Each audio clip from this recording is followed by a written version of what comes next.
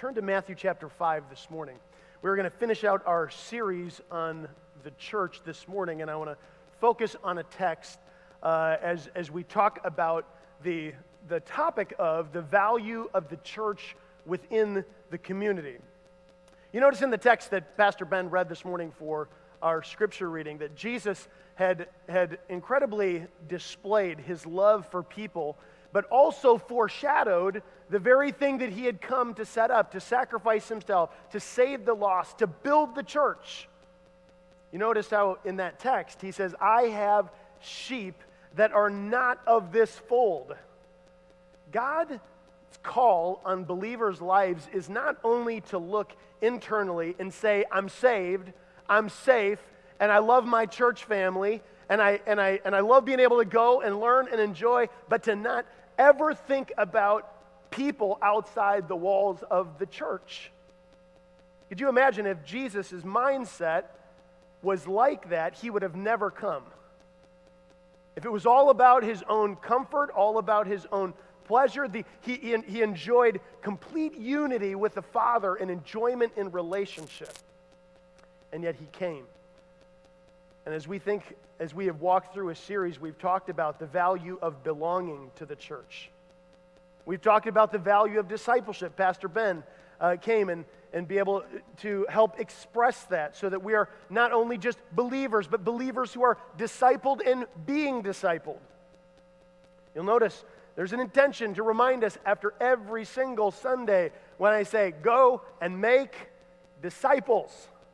There's an intention that it's supposed to occur outside these walls as well. And then, as Andy gave us last week, the value of the church and the next generation. And as we think about it this morning, we think about the love for teaching the next generation has to be something that is vibrant within the community, because without it, will the next generation even care about others around them and outside the church? And today, as we think about this, we're going to go to Matthew 5 and talk about what is the essential duty of the church in the midst of the community. It is like, if you ever had, it's like the church is a community inside a community. And perhaps you work in an occupation where you do very similar things with people. I had the chance to work and volunteer as a hospital chaplain. And as I began to get opportunities to build relationships with medical physicians and people that were on staff and do rounds with them a number of times every week, you realized it's like they were a community within their own community. And even sometimes when you're a community within a community, what's difficult is it's hard to find your way in. See, but that's not the way it should be in the church. See, the community of believers ought to be one of the most welcoming group of people so that we are going out to the larger community that God has providentially planted, the chapel, and saying, how can I interact with people who need Jesus Christ? Because there are people who are out in our midst, outside in our community, working in our workplaces, serving at gas stations, coffee shops, all of these places you go in your workplace, and they're wondering something about who you are, and you have a duty and responsibility to live as a person of light in the midst of that community. I love the fact that so often in our church we take advantage of using our facilities for our community. Blood drives and all kinds of different things that we say, come in. This is not a closed-off environment. We don't put the barricade up after Sunday and say, please don't park here. We say, welcome. Well, Jesus was often that welcoming character, and we're going to go this morning to a theme of this, and I want to just lay some groundwork and background context a little bit. Now, for those of you, I would really encourage you, ladies, as you're going to go to the ladies' retreat, think about taking time to do that, would you? You might think, I don't have money. There's scholarships for that, so get rid of that excuse. Go and be with your sisters in Christ. Here's one of the reasons why. They're going to be studying the Sermon on the Mount. They're going to be talking about in a larger version of what we're dealing with. And what we're going to talk about today is just the groundwork of the theme so that we can talk about us being the kind of people God wants us to be in the church. Matthew chapter 5, as Jesus laid down on the Sermon on the Mount, remember, Jesus had come off the temptation in Matthew chapter 4. He had went out to the wilderness for 40 days and was tempted by Satan. In every way he was assaulted by him, and he came out victorious. He was then baptized by John. The Spirit was then endowed on Jesus in works of power and authority, and Jesus began to do all kinds of things. Matthew chapter 5 in the Sermon on the Mount is very early in Jesus' ministry, by the way. We know this because as Jesus and his family, very likely in the reality that his father at this point had probably passed away. Because as he was working through this, there's a component where all of a sudden Jesus begins to take authority. Jesus begins to take various components so that he would help them understand, this is where I'm taking my family. Matthew chapter 4 expresses this context. And I'll just read it for you. He says, now when he had heard that John had been arrested, he withdrew into Galilee, and he left Nazareth, and he went and lived in Capernaum by the sea, in the territory of Zebulun and Naphtali, so that what was spoken by the prophet Isaiah might be fulfilled. The land of Zebulun and the land of Naphtali, the way of the sea beyond the Jordan, Galilee of the Gentiles, the people dwelling in darkness have seen a great light. For those dwelling in the region in the shadow of death, on them a light has dawned. And from that time, Jesus began preaching, saying this, repent, for the kingdom of heaven is at hand. Jesus began to gather his disciples. He took 4 of his disciples, began to do all kinds of miracle-working perspectives in a cross-reference passage to this time frame in Mark chapter 3. It says that Jesus withdrew with his disciples to the sea, and great crowds followed him from Galilee and Judea and Jerusalem and Idumea, and from beyond the Jordan around Tyre and Sidon. Now notice this. When great crowds heard all that he was doing, they came to him, and he told his disciples to have a boat ready for him because of the crowd being so big, lest they crush him. For they had healed many, so that all who had diseases pressed around him to touch him. And whenever the unclean spirits saw him, they fell down before him, and they cried out, "You are the Son of God." And he strictly ordered them not to make it known. Jesus chooses the 12 disciples. And now, by the way, in Jesus' ministry, part of his whole teaching component was the fact that he would take unto himself his own disciples like a rabbi would. That was a rabbi's, in a sense, if you want to describe it, like his teaching card, his teaching certificate. If he took disciples to himself, then now he was going to be respected because now we had a group of men that now attached themselves to him and were learning and modeling what he taught and were saying it to other people and preaching and teaching that message. On one of those days, Jesus comes to the area of Galilee, now having moved his family. This is in the north area. If you end up, we're going to end up using those maps in the Bible, in the back of your Bible, because they are important for you, but they are unused. But if you look at them and you think, where's Capernaum? It's on the northern side of the Sea of Galilee. And all of this area was the crossroads of where the Gentiles come. Kingdoms converged. Jews were placed. Jesus comes to the area by Capernaum, and it looks a little bit like this. Having been there, I find it helpful to have a certain amount of visuals. If I can get it to turn, I'll actually show you a picture of where this is at. Since I can't, if you guys will turn it, go ahead and do that. This particular picture is the area where people describe. Now, far in that dark-colored background that you can see, there is a hillside, and up in the left-hand corner, there is a church, the Church of the Beatitudes, that has been planted there as a memorial, a Catholic church that is there as a memorial of the Beatitude sermon. You can walk there now, and I've been there, and they gated it off. And so you kind of stand by the gate and you look down and you see this flat area all down at the bottom and this hillside of where Jesus would have brought his disciples.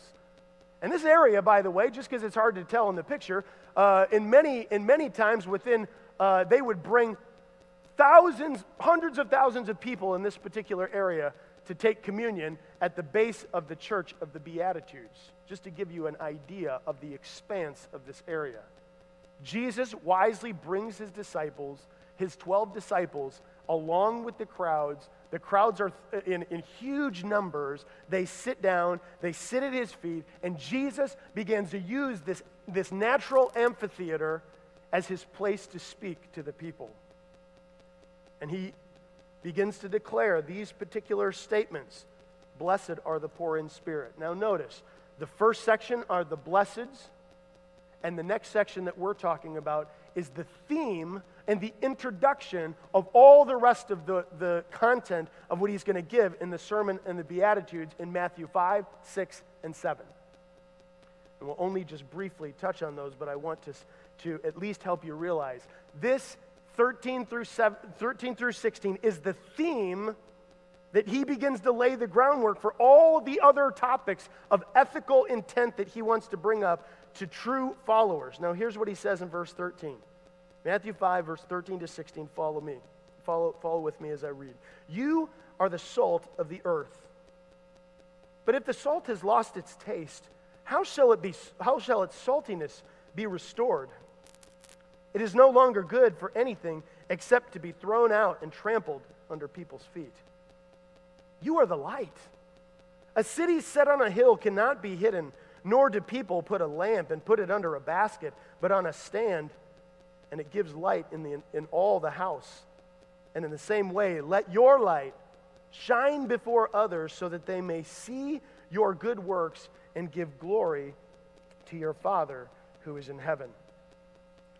He's reminding the people, now think about this, there is thousands of people who have come. Jesus' mighty miracles and all the things that was going out, demons calling out, this is the Son of God. I mean, if you were sitting there that day and all of a sudden you're seeing this demon be cast out, this person saying, that's the Son of God, another person getting up and walking, another sight being restored, wouldn't you sit there just in awe? Who is this man? Jesus used his miracles. You can find this all throughout Old and New Testament, the way that miracles were used. Miracles and the intent were to validate the message of the messenger. They were validating the message of the messenger. So that when he would say who he is, what he does, and where he came from, and they would say, prove it, that Jesus could say, if you don't believe in me, he said to the Pharisees, then believe in the works that I do. Believe in the miracles. They were undeniable.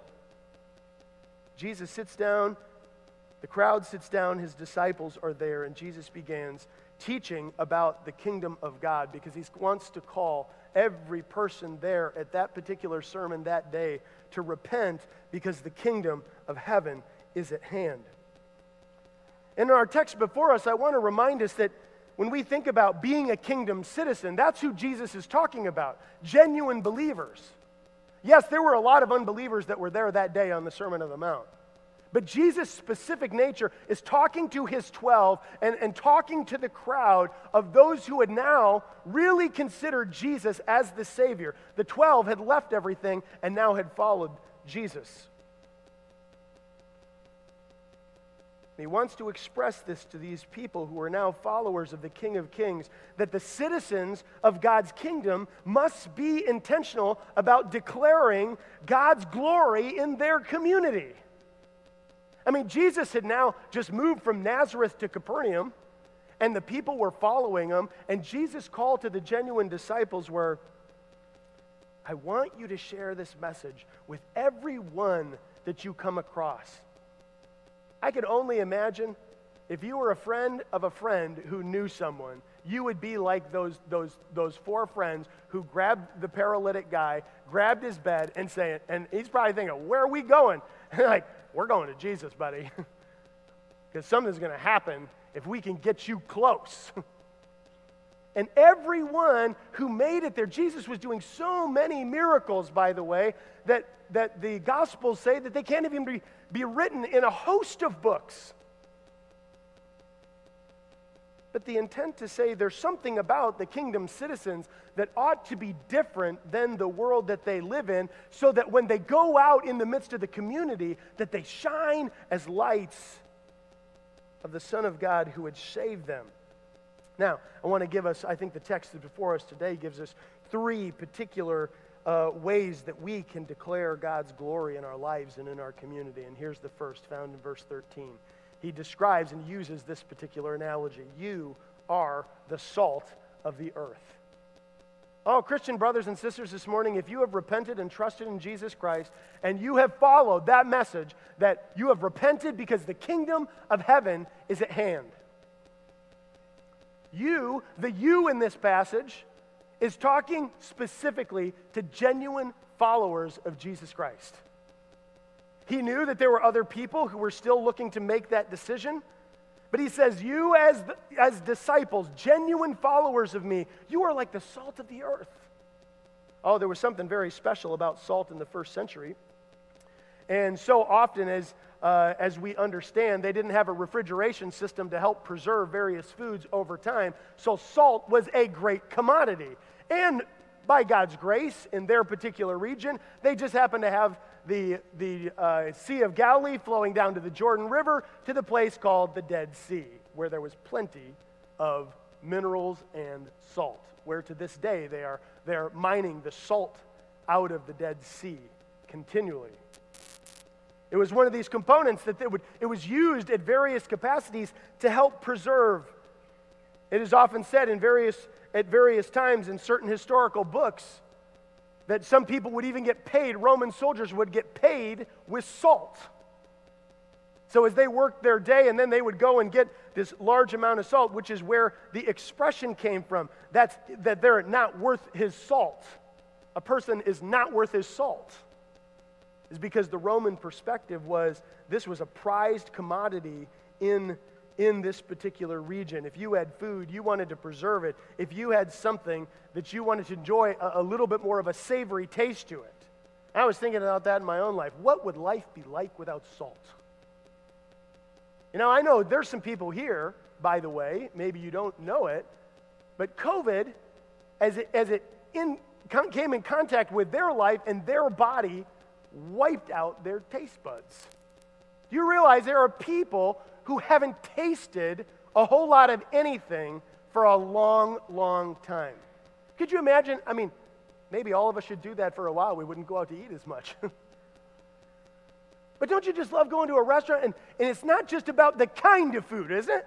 It's about how they season it. I think to myself, I was thinking, oh, what would my life and what would my eggs be like without salt and pepper? I mean, my morning would be ruined.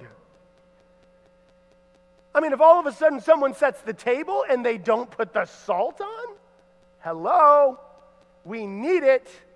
There's something about it that when you taste it, it gives flavor. It preserved things, but it also gave things a better taste.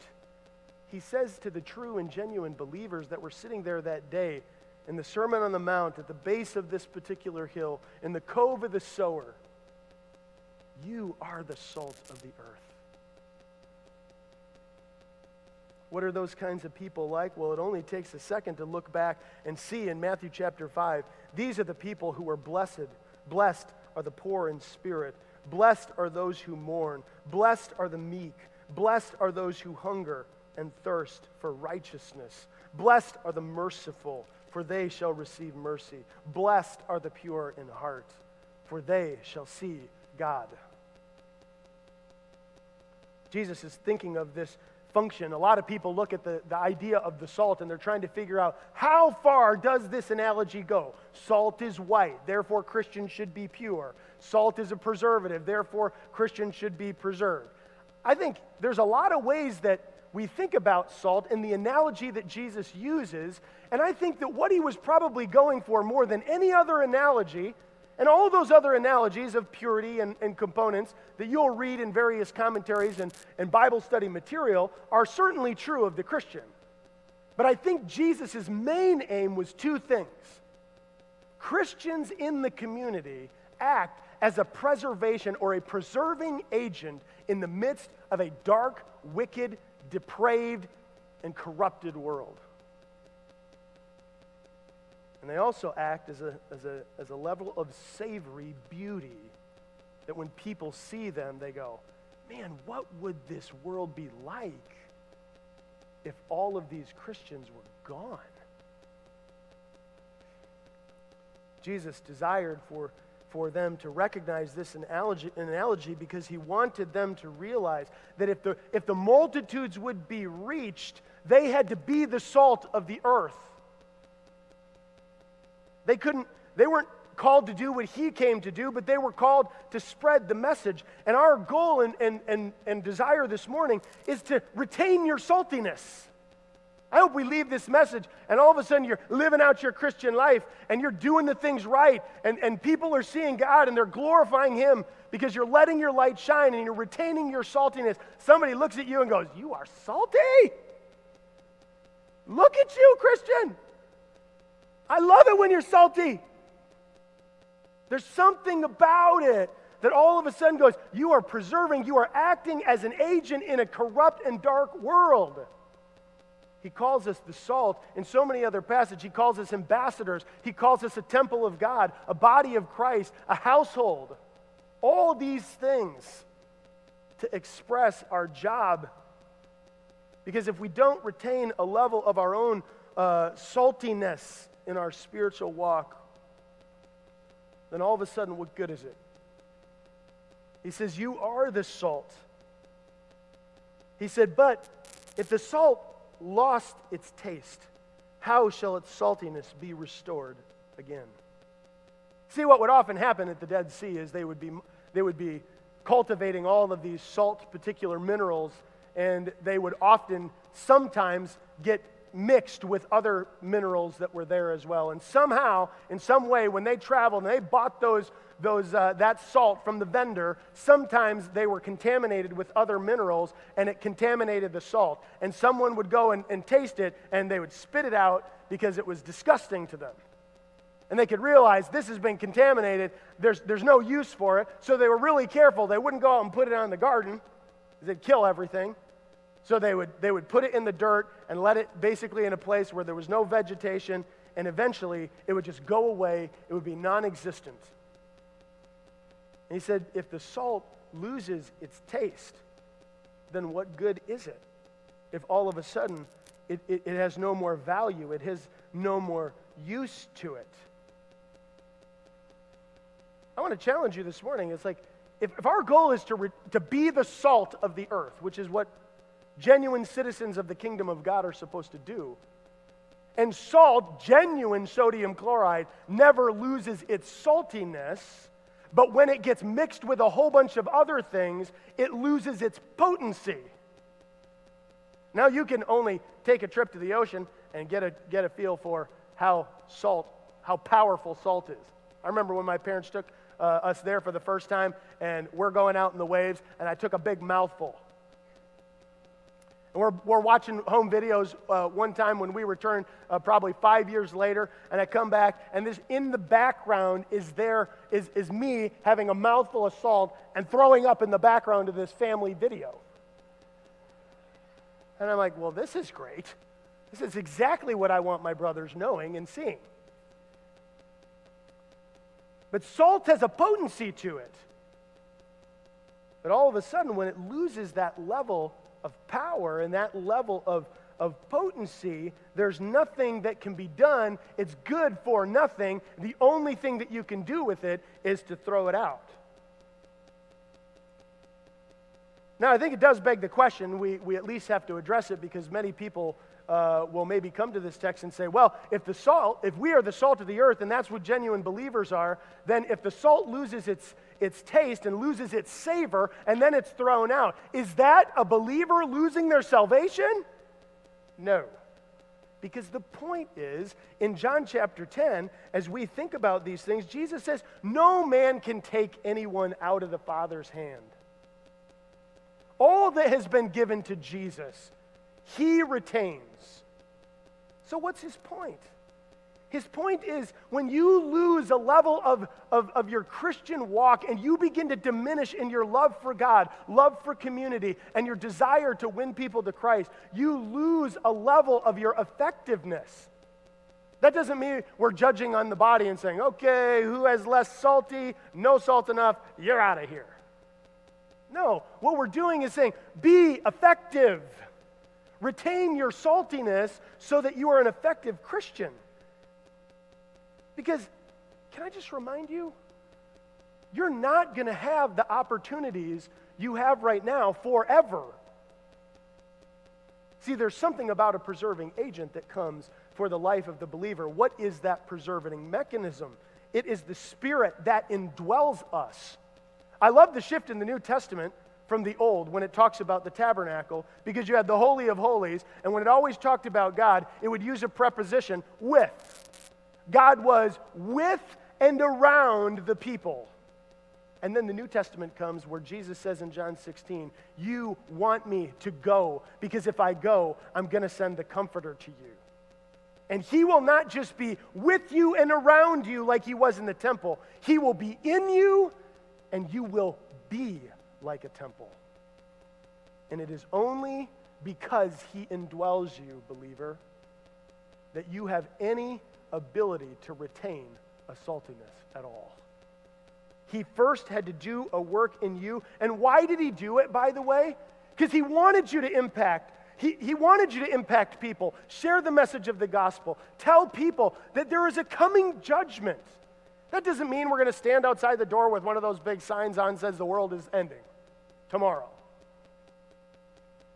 But it does mean that there's a seriousness by which we live life. I think it's sad living so many times in a depraved culture is that Christians become susceptible where they get contaminated by the world, and their potency of their gospel ministry and the indwelling Spirit, as they sear their conscience, it loses a level of effectiveness because they're so interested in the world and they're so minimally interested in the things of God anymore. Well, I think Jesus knew that our time was short. Believers are that preserving agent, is what Jesus is saying to the life of a depraved culture. They can't stop it, but Jesus uses the Spirit of God and the indwelling of believers to act as an agent that helps slow the corruption so that it prolongs the time to when Jesus Christ will come. And he's using us as the salt of the earth to do that. We can remind ourselves of these particular components in a book in 1st and 2nd Thessalonians, when it says in 2nd Thessalonians 2, verse number 7, he says, For the mystery of lawlessness is already at work. Only he who now restrains it will do so until he is out of the way. See, the restraining component that God is using is the Spirit himself to retain the saltiness. But can I tell you this, that there is coming a day, 1 Thessalonians tells us, that in the twinkling of an eye, at the sound of a trumpet, Christians and the church will be caught up together with him in the air. Oh, I can't wait for that, but I'll tell you what. Those who are left and remain here without a preserving agent will see the most destructive and depraved culture that they have ever seen in their entire lifetimes. It will make the Holocaust look like a walk in the park. Our job is serious as ambassadors to retain and be the salt that God intended so that we don't get contaminated and corrupted by the world. Can I just ask you this? How much intake of the Bible are you having? See, one of the things about the church that's so good, it's like a refuel station, don't you think? It's like you come on Sunday, I love Wednesday because it's like I'm running low, and then we get together in small groups, we're coming together as a body, it's like, fill me up. I need to be with other believers, I need to be in God's Word. And then you're filling yourself at your personal fill station in the Word all the way through the week, but you come together. Why are we refilling ourselves with the Word of God? To take it out to the community. to take it out to people who have never heard the message of the gospel, people in your workplace, young people, people at your school, people who need to see you reading the Bible at study hall and ask you the question, why in the world would you bring that as a reading material? People who see you talk differently, act differently, joke differently, listen to different music. You don't do the same things. You don't want the same things. You don't live for the same things because you're salty and they're not. Don't lose a level of your potency and effectiveness in your walk with God. It can happen ever so slightly as you start pulling away from your devotions little bit by little bit. You start pulling away from the body of Christ. You start pulling away from things like small group. You start pulling away from things like listening to messages. You start pulling away from these things, and all of a sudden, little by little, you find yourself in a place that you wish you weren't.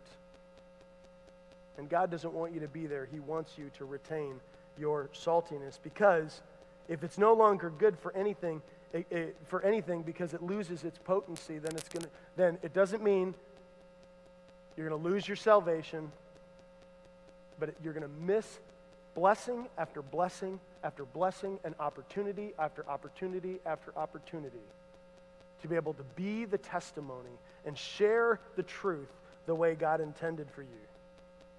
And it'll be good for nothing.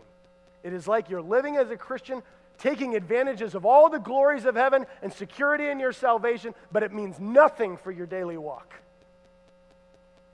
It's dangerous. Christians can get to that point of ineffectiveness.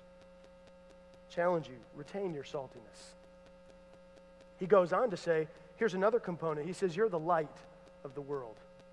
A city set on a hill cannot be hidden, nor do people light a lamp and put it under a basket, but on a stand, and it gives light to all the house. And in the same way, let your light shine before others so that they may see your good works and glorify your Father which is in heaven. Now he gives another analogy. Not only are you supposed to be salty, but you're supposed to be filled with light. See, genuine believers are the only ones who can be filled with light, but they are not the light in the sense that Jesus is the light. His very being is the light that came to dispel the darkness. When he says you are the light as a Christian, he means you are a reflector of the light that came. Isn't that what an image bearer does? Genesis chapter 1, verse 26. And it says, God said, let us make man in our image, after our likeness. Why? Because we were supposed to be a testimony to the world of the image of God, the very character qualities that we would find in a divine person. He gave us the capacity, but when sin ravaged the world,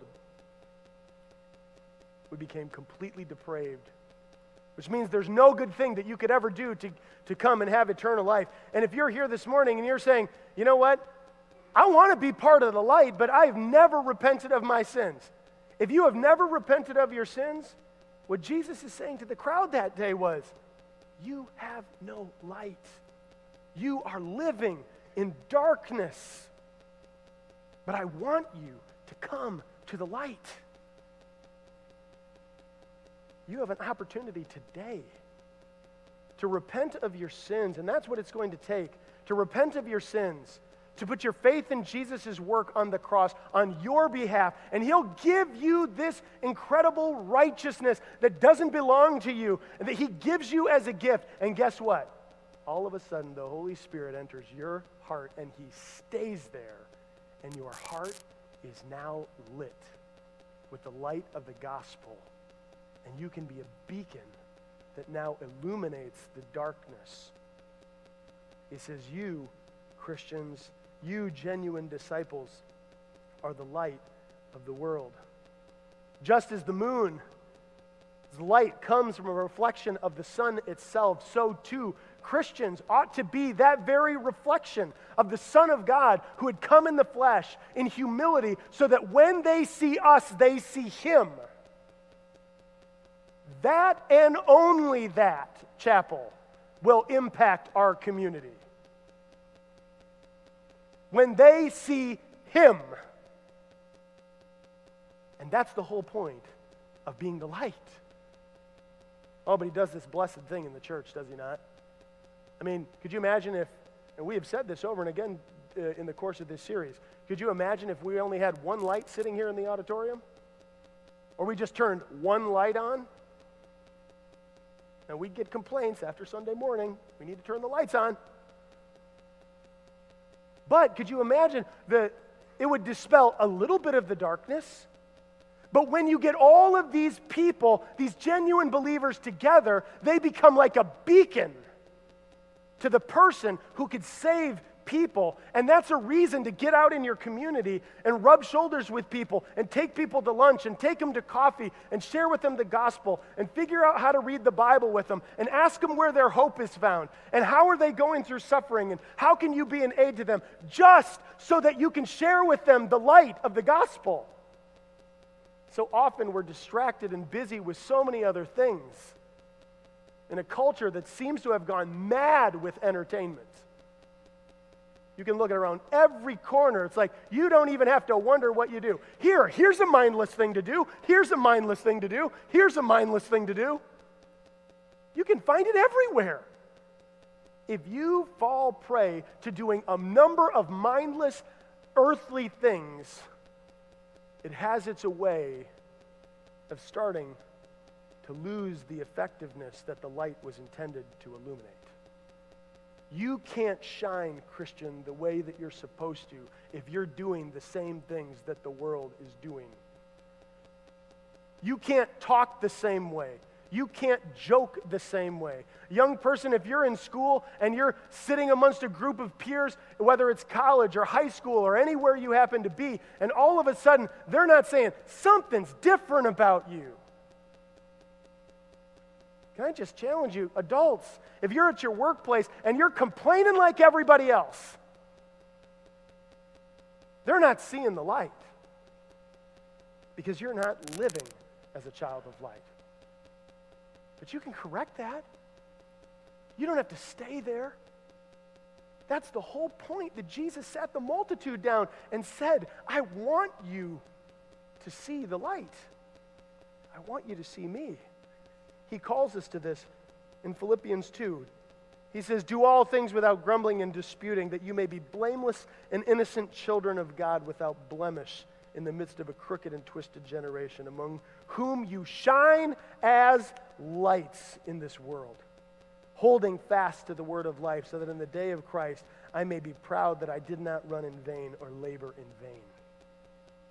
Oh, Christians, we are the preserving agent that God intended for us, that we're supposed to be as genuine believers. We're the light that's supposed to illuminate the darkness and show them the light. How do we do it? Well, we have to hold fast to the words of life.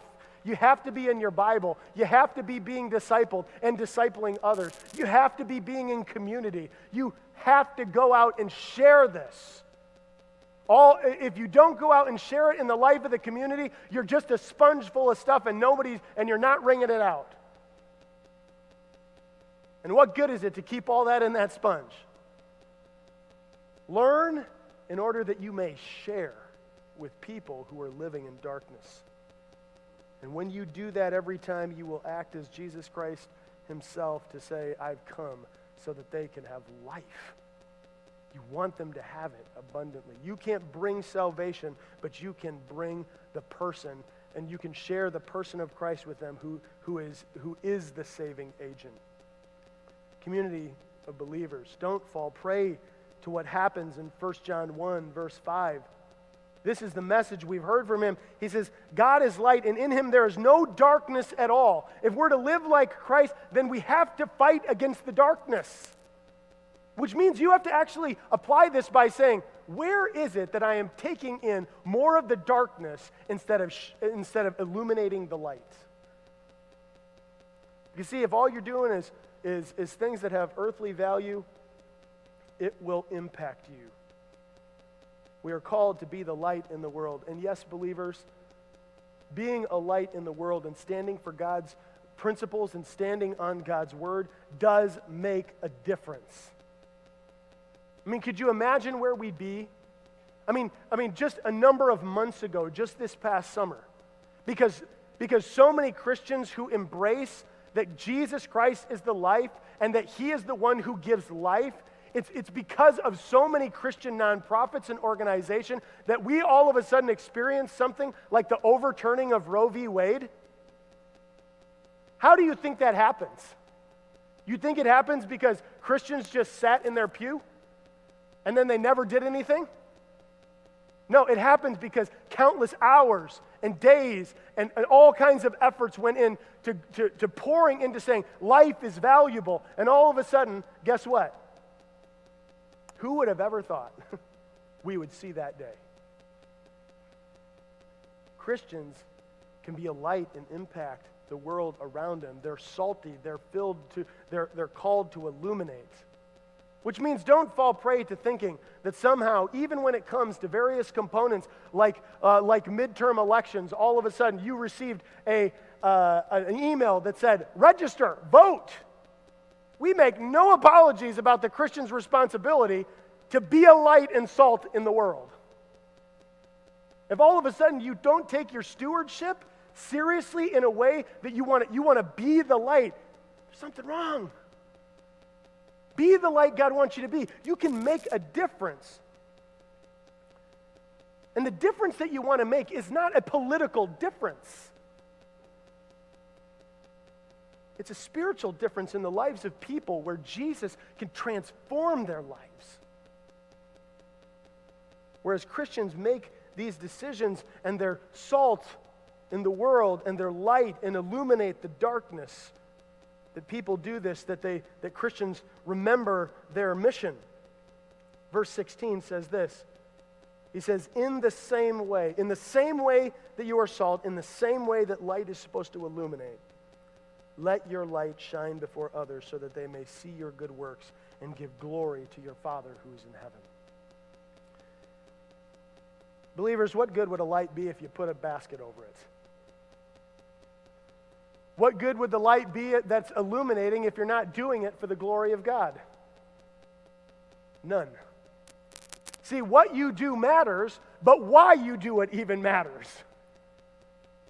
The light that you share with the community and that we're called to share with the community around us is not for our glory, not for the glory of the chapel, not to say, how many empty spaces yet do we need to fill? I hate to tell you this, but on elders' meetings, we're not trying to figure out how we can put smoke and lights and figure out everything to just get people in the building. Because the people are called to go impact the sphere of which that God has called them to live in, their workplace, their friends, their family, so that they are the light. God wants the chapel to be this kind of place as a community. He wants us to be a welcoming place where the light that shines the greatest is the one that brings the glory to the Heavenly Father.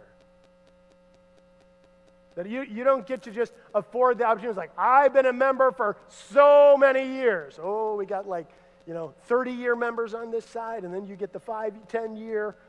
It's not about years. It's about light and saltiness. You can live your whole entire life, and if the gradual component of your Christian walk, if it loses its savor and the light begins to diminish, then you can get to the end of your days and you could have been very ineffective and spent all of your years here on earth doing things of only earthly value. Guard yourself, Christian. Be mindful that the glory that God deserves and he wants us to declare is his glory. Let your light shine before others that they may see your good works. This good works that he's talking about is not just to promote activity, just find out something to do. No, it's about the good here. It's predominantly about beauty. It's predominantly about the savoriness when you look at Christ the Son and you say, look at him. Look at his love. Look at his forgiveness. Look at his mercy. Look at his compassion. That we do good works in a way that declares the beauty of the glory of God. Yes, it will include activity, but it includes activity that comes from a heart that genuinely loves him. And when the heart that genuinely loves God Do you know what it just can't help doing? It can't help doing things like this. Hey, have I told you about my God yet? Have I told you about Jesus who saved me? Can I tell you about my community, who's also believers, by the way, and God actually did a work in their life? You should really meet these people because they're a really transformative group, and they're going to love you because they have the love of Christ. They're going to forgive the way that the forgiveness of Christ is. You've got to meet these people. And you know why it's even possible? Because God did something in them they couldn't do themselves. You can't stop talking about what you love. Christian, love the Lord God with all your heart, with all your soul, with all your mind. Because as you do it, you will love others the way God wants you to, so that you don't lose a level of your saltiness. But let me challenge you as a believer. What are some different ways you could lose this as we close? Where your light could not illuminate as strongly, where your salt has lost a level of its potency. All we have to do is follow the Sermon on the Mount and watch what Jesus is doing by this theme.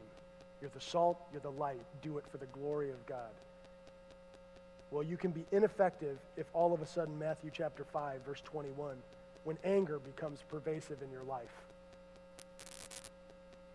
You don't become a reflection of a preserving component when you're mad at the world. When all of a sudden in Matthew chapter 5, verse 27, you're filled with lustful thoughts. And the permeation of the world and the culture and all the things that you see and perhaps even think about in private, all of a sudden to permeate things that are not about the light and not about the gospel, you can lose a level of your savory component and your illumination. Matthew chapter 5, verse 31, if all of a sudden a believer loses its saltiness, they can do so by divorcing for not the reasons that the Bible gives. You realize divorce is such a serious thing. And he puts it in the list of his ethical value system that he's teaching and saying, you want to be a light, don't do these things. Be this way. Don't get divorced for unacceptable reasons. Matthew chapter 5, verse 14, Matthew chapter 5, verse 33, he says, being people in the Word, being people of our Word. He says, let your yes be yes. Don't volunteer for things and then never show up in the world. Don't be a kind of person who says, hey, I'll take that job, and then on Monday you don't show up. Be a person who desires to be a person of your own word. You can lose your saltiness and illumination by Matthew chapter 5, verse 38, if all of a sudden you be a person who wants constant revenge when people do wrong to you.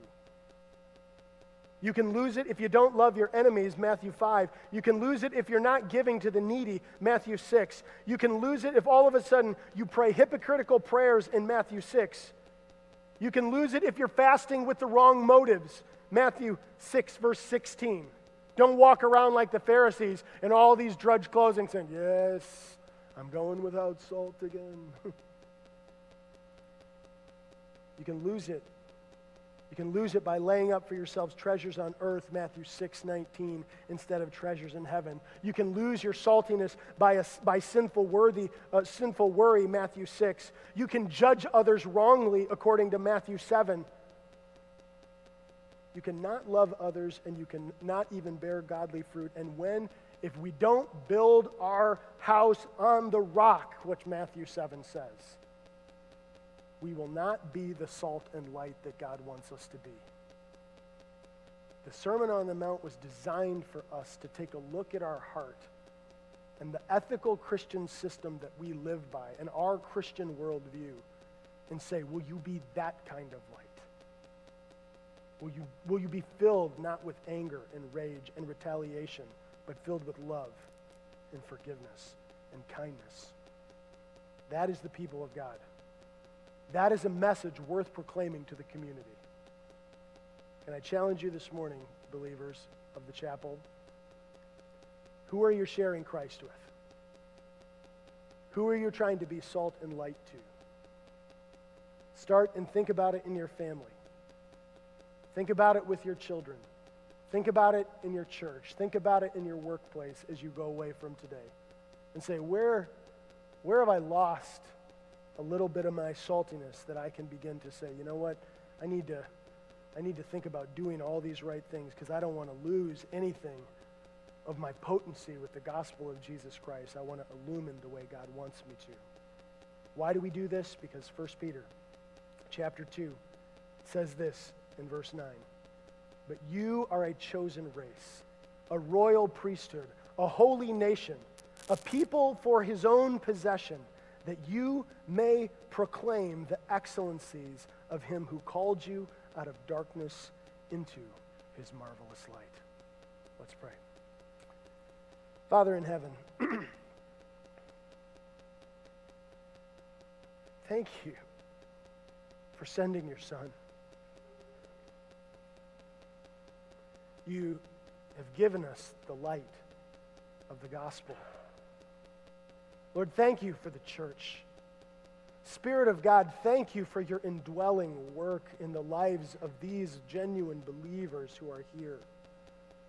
Lord, that you are convicting them, you're challenging them, you're guiding them to the truth. Only you can do that to help us be the salt and light you want us to be. Lord, but so many times we fail to be what you want us to be. And that we thank you that we have one who is our advocate, Jesus Christ the mighty, Jesus Christ the righteous, Jesus Christ the forgiver and cleanser of our soul. Lord, that if we find ourselves in predicaments where we've not been living out our Christian walk the way we should, Lord, that we would take it seriously so that our light, individually and collectively, can shine even brighter to the community that you have placed us in here in Missouri. Lord, we need your help. Convict us, shape us by your word, and give us a boldness to be able to speak as your ambassadors, as children of light. In your name we pray. Amen.